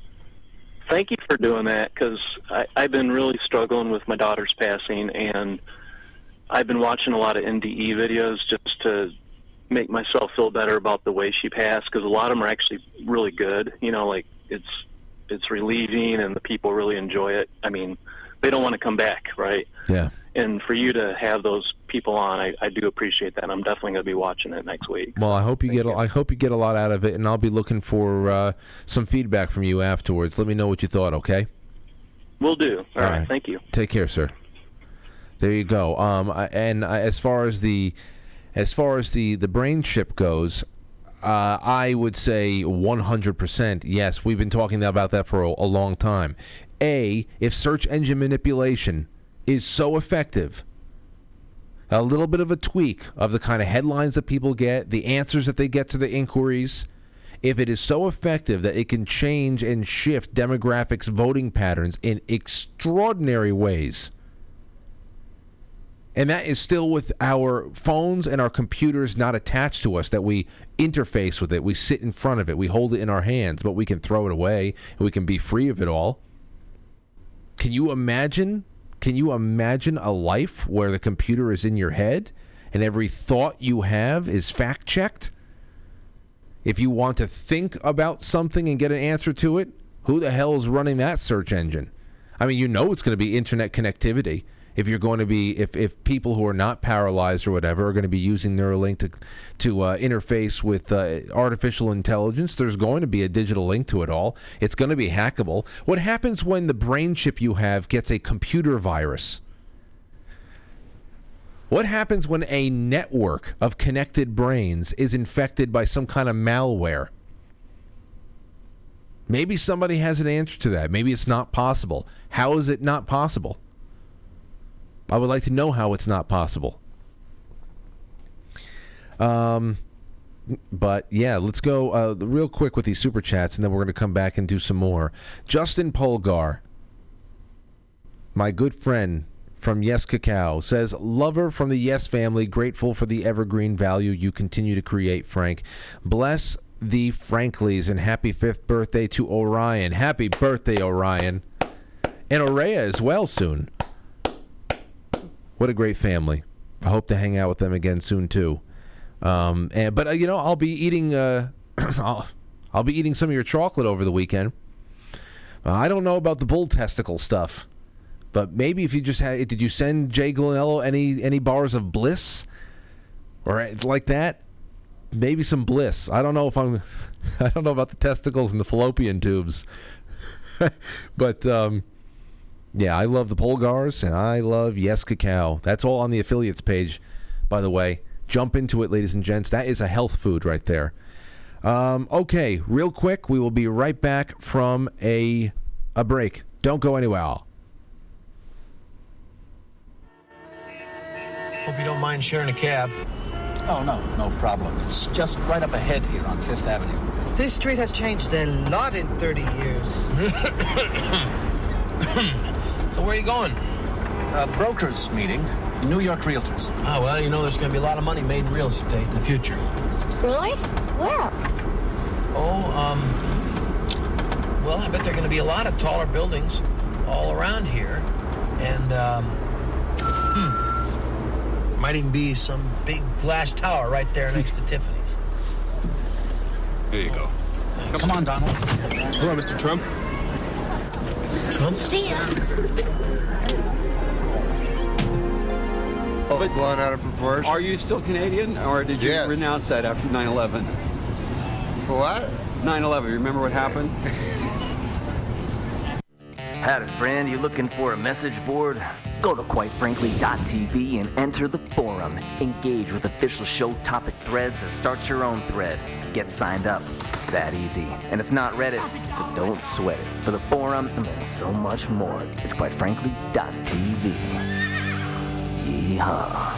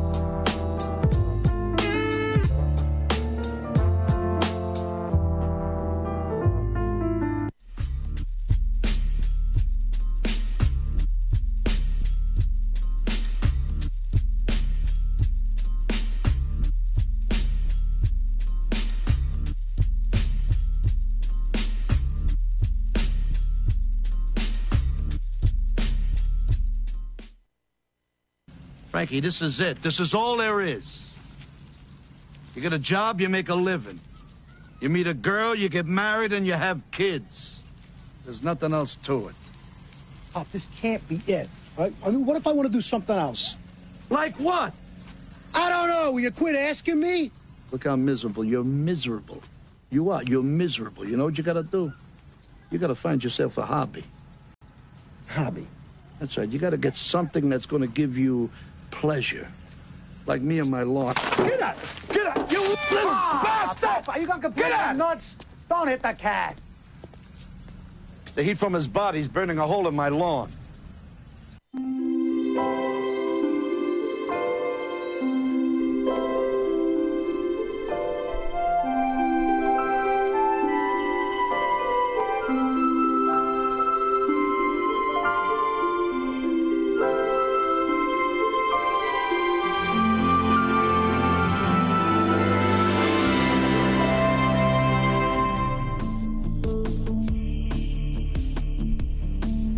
Okay. We got time for some more calls. We got time for some more super chats too. This one is from Jimmy D. Says, Frank, random question. Have you been able to show Aurora Indiana Jones yet? I guess that's a reference to my my pre-pregnancy thoughts about how I would love to, can't wait to watch Indiana Jones with my child. At that time, we didn't know if it was going to be a boy or a girl. Have you been able to watch Aurora Indiana Jones? No. The short answer is no. She's not ready for that yet. But also, Jimmy says, which film is your favorite of the first three? Well, they're the only three. But, you know, I think Raiders is the better film. But The Last Crusade is just so damn fun. And it's more too than, it's the father-son thing too. Sean Connery just brings it to a new level. The father-son story is just too good. And you know what sticks out to me? Let me find that clip. Hold on. Wait a second. Hold on a second. Let me find that clip.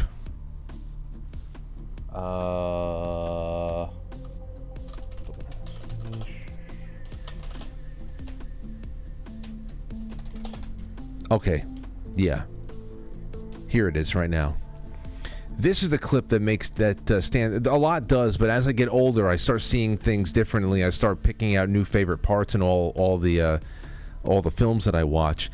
But you know that part in Last Crusade when Dr. Jones Sr. slaps Jr. for using the Lord's name in vain? There's a very specific reason why this got to me.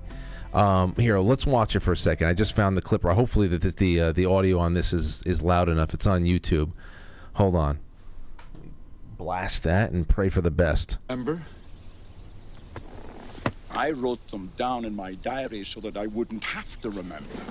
Half the German army's on our tail, and you want me to go to Berlin? Into the lion's den? Yes. The only thing that matters is the Grail. What about Marcus? Marcus would agree with me. Two selfless martyrs. Jesus Christ. That's for blasphemy. Remember? That's for blasphemy.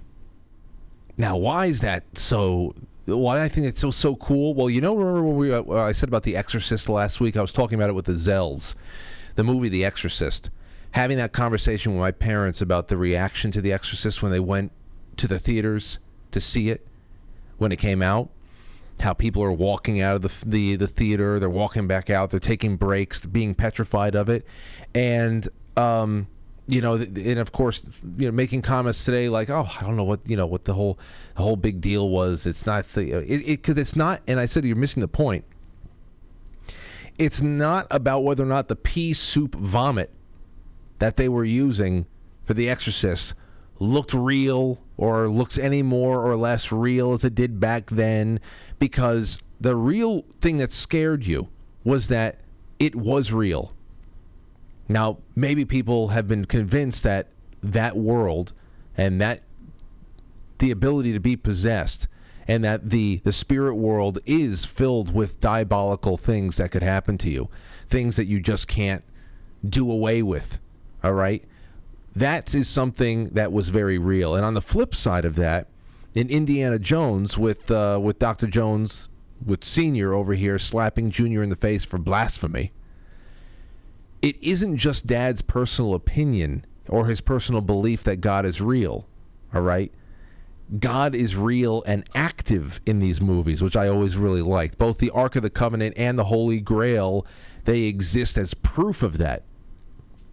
And that's always what made the Indiana Jones films that cozy, because they weren't just chasing something of physical importance. Like I really enjoy the National Treasure film with Nicolas Cage. I really enjoy that one. You know, you have all those lost treasures and Alexandria and this and that. Even the second one was decent. I just like those treasure hunt kinds of things.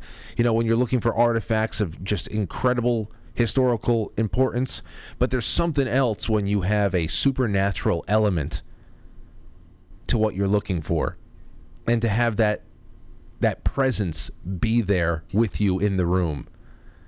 And even though you are standing in its presence and you are there to attain it, you better behave with it, or else it will. I mean, you still do not have dominion over it.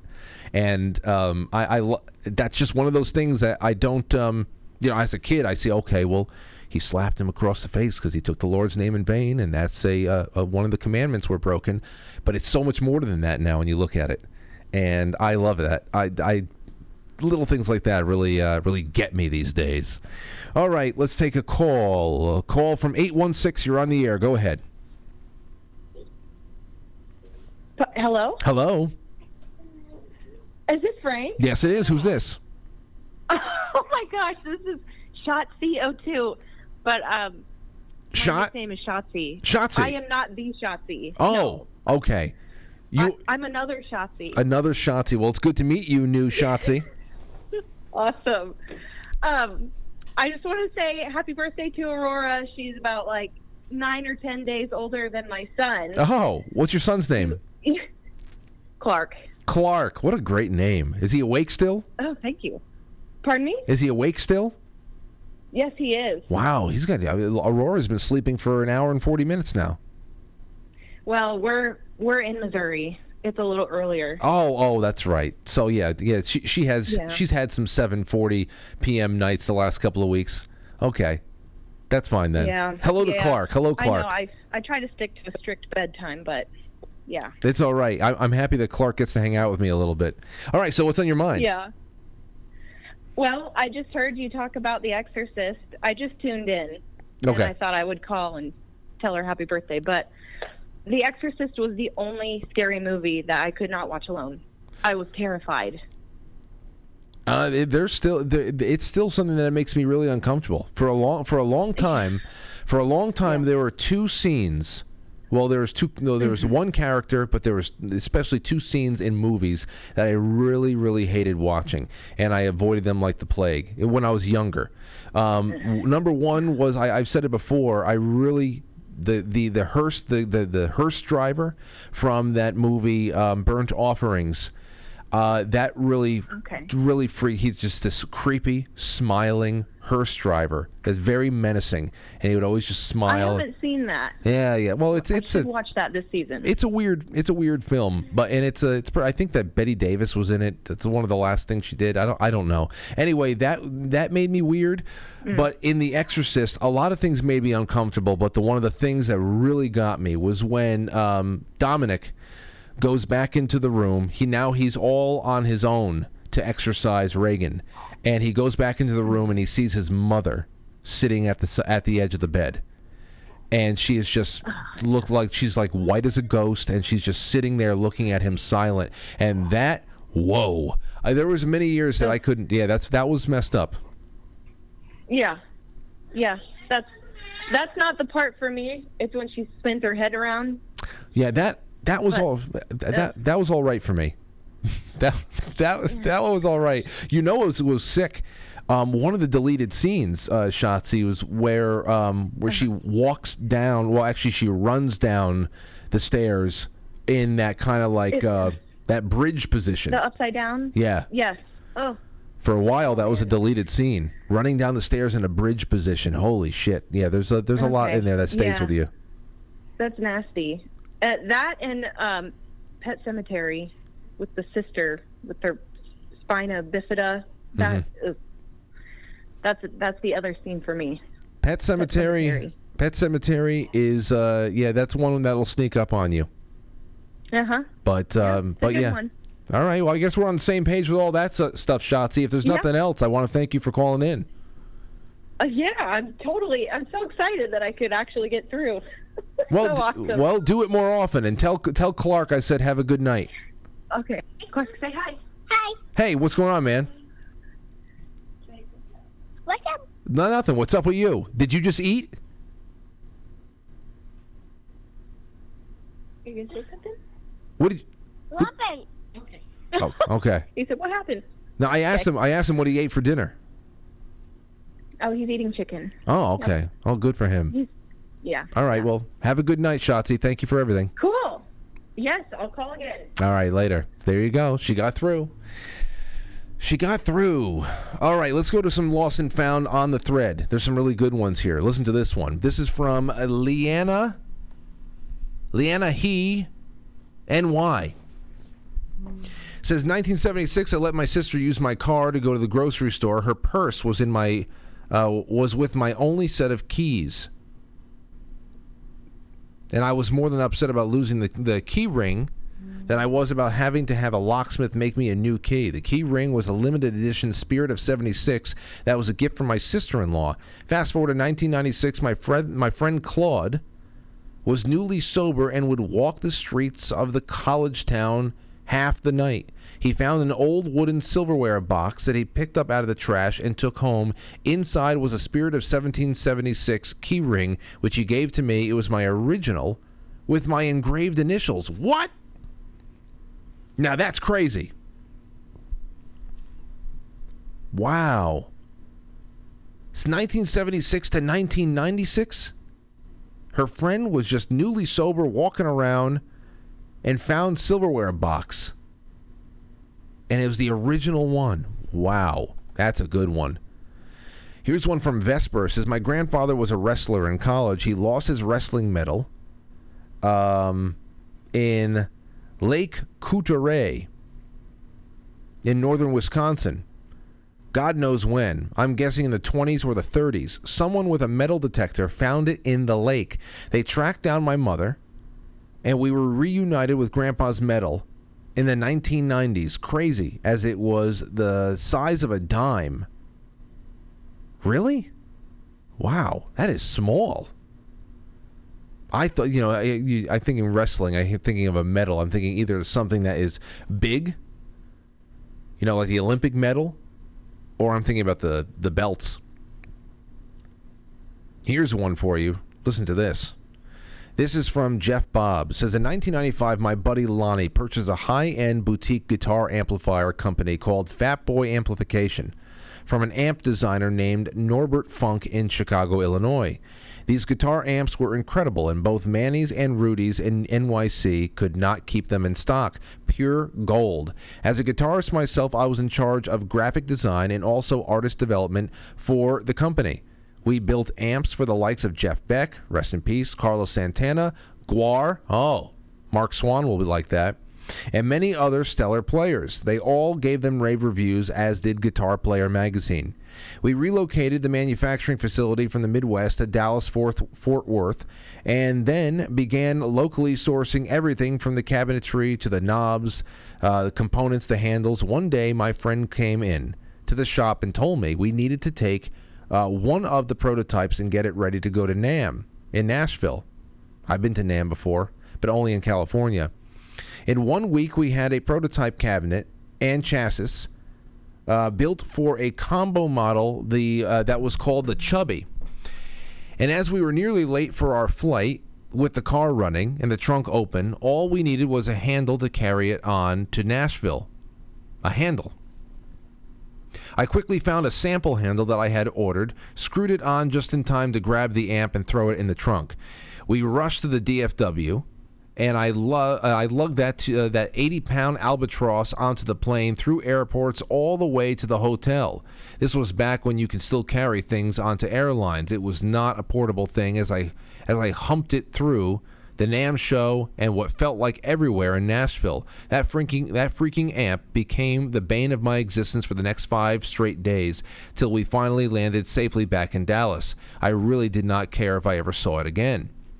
Flash forward, the business eventually closed, and I left Texas and Fat Boy behind, moved to Atlanta for a while, then finally settling in Old Saybrook, Connecticut. I was always a little sore that I had put so much time into that company and didn't even get an amp out of it. No braggers' rights. So I made the decision that I needed to find an amp of my own to complete that chapter of my life. On and off over the years, I'd been doing random searches online in hopes of finding one floating around out there and always coming up dry. In 2005, I launched a magazine called Ink here in Connecticut. Over time, came into some fuck it money. Good for him. So I began searching more regularly to find a Fat Boy. So he wants to find one of these things that he had made years and years ago. And to get a piece of my history back. One day in 2012, I came across a used combo on eBay. There was a single poor quality photo on the listing. Oh, I know exactly where this is going. There was a single poor quality photo on the listing. The guy who had it was in Michigan, and he really didn't know how much, if anything, about it. These amps had since become rare.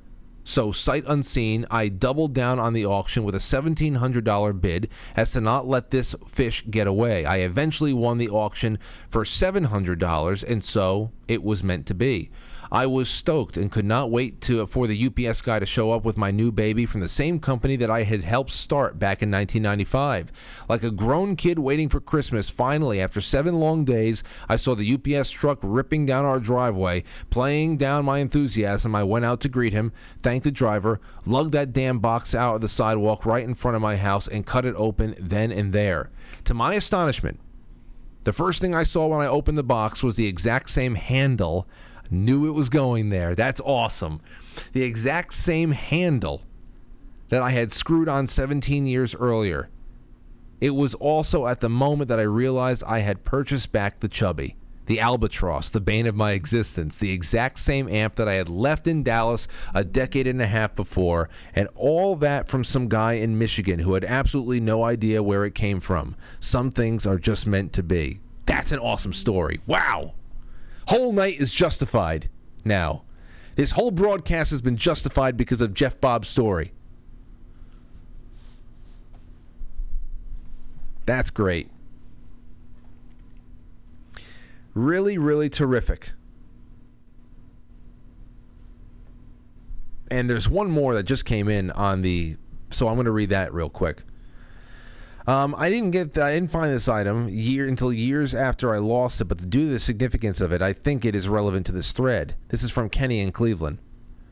I was gifted a gold crucifix for my first communion by my parents when I was 8 years old. It was beautiful and I cherished it. I wore it around my neck every day. When I was around 12 years old, riding my bike with friends, I came home one night and realized it was gone, and I was absolutely beside myself. I was disappointed that I had lost one of my prized possessions, and also a precious gift from my parents. We searched everywhere we could think of for a few days and had no luck finding it. So a few weeks I would look around here where I thought I would retrace my steps and still had no luck. One day my dad and I decided to take a walk around the block by my friend's house where I had been riding my bike and take a look around the street. My dad looked down and lo and behold, pressed down into the soft tar in the middle of the street was my cross. It had been run over many times, scuffed, scratched, and its gold finish tarnished and beat up but it remained solid. The prayer to St. Anthony paid off. I brought it home, I put it back in its original box, and did not bring it out until many years when I got deeply in touch with my faith. My mother brought me a new crucifix for my 30th birthday, but this one will always mean more to me than anyone will ever know. It was beautiful originally, but I think the tarnished look makes it more unique, and the story behind it even more special. Let's see, he sent us a picture of it. There it is. Survived the traffic. Run over, but still standing firm. Just like all of us. Yeah, we're getting run over and beat up a little bit, but we're still standing firm. And I want to thank you all for spending some time with me tonight. Wonderful calls. I'm sure we could have taken many, many more.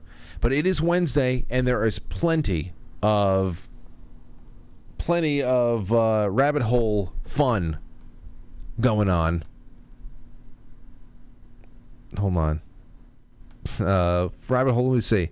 Yeah, over on QuiteFrankly.tv, it's Wednesday night, so get on over there. because as soon as we're finished here, the night just begins over there. And I will be popping in to say hello.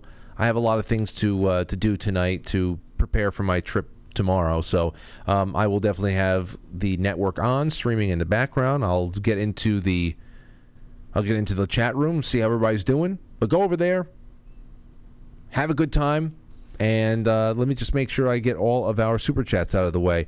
Thank you again to 10TCB, who just bought a bronze tier prescription. I'm going to be doing those too. Prescriptions for everybody. Who just got a bronze tier subscription on Foxhole, which 10TCB, you know what that gets you, right?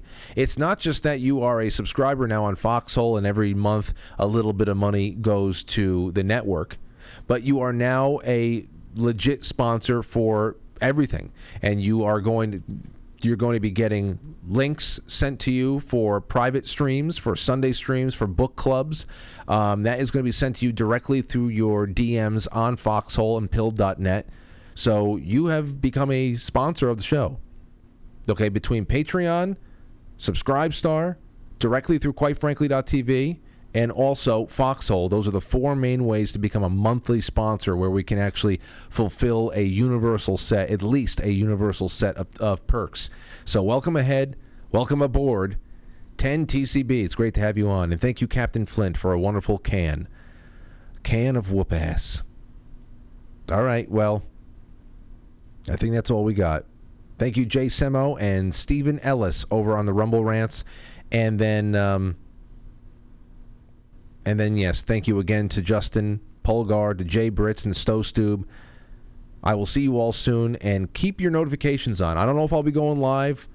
I don't know what kind of a technological situation we're going to be dealing with, but I'm bringing my laptop, my microphone, everything else I'm going to need to at least be able to record some stuff and upload it afterwards. So if you aren't subscribed to any podcast version of this show, you should do that. Either SoundCloud, where I host it, there's iTunes, there is Spotify, there's Google, there's so many other things.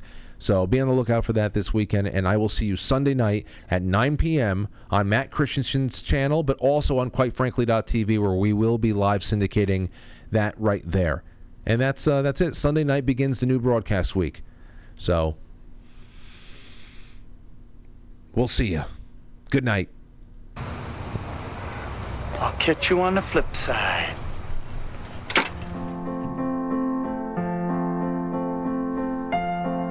Quite Frankly is filmed before a large, wonderful, busty, beautiful audience. And now our super chats. From Justin Polgar at YesCacao.com, Jay Britz, Stowstube, Stephen Ellis, Jay Semo, and a wonderful array of people on Foxhole on QuiteFrankly.tv. I'm releasing that scratching right now. Thank you guys and gals for always welcoming me into your home. And I look forward to the next week with you. Good night.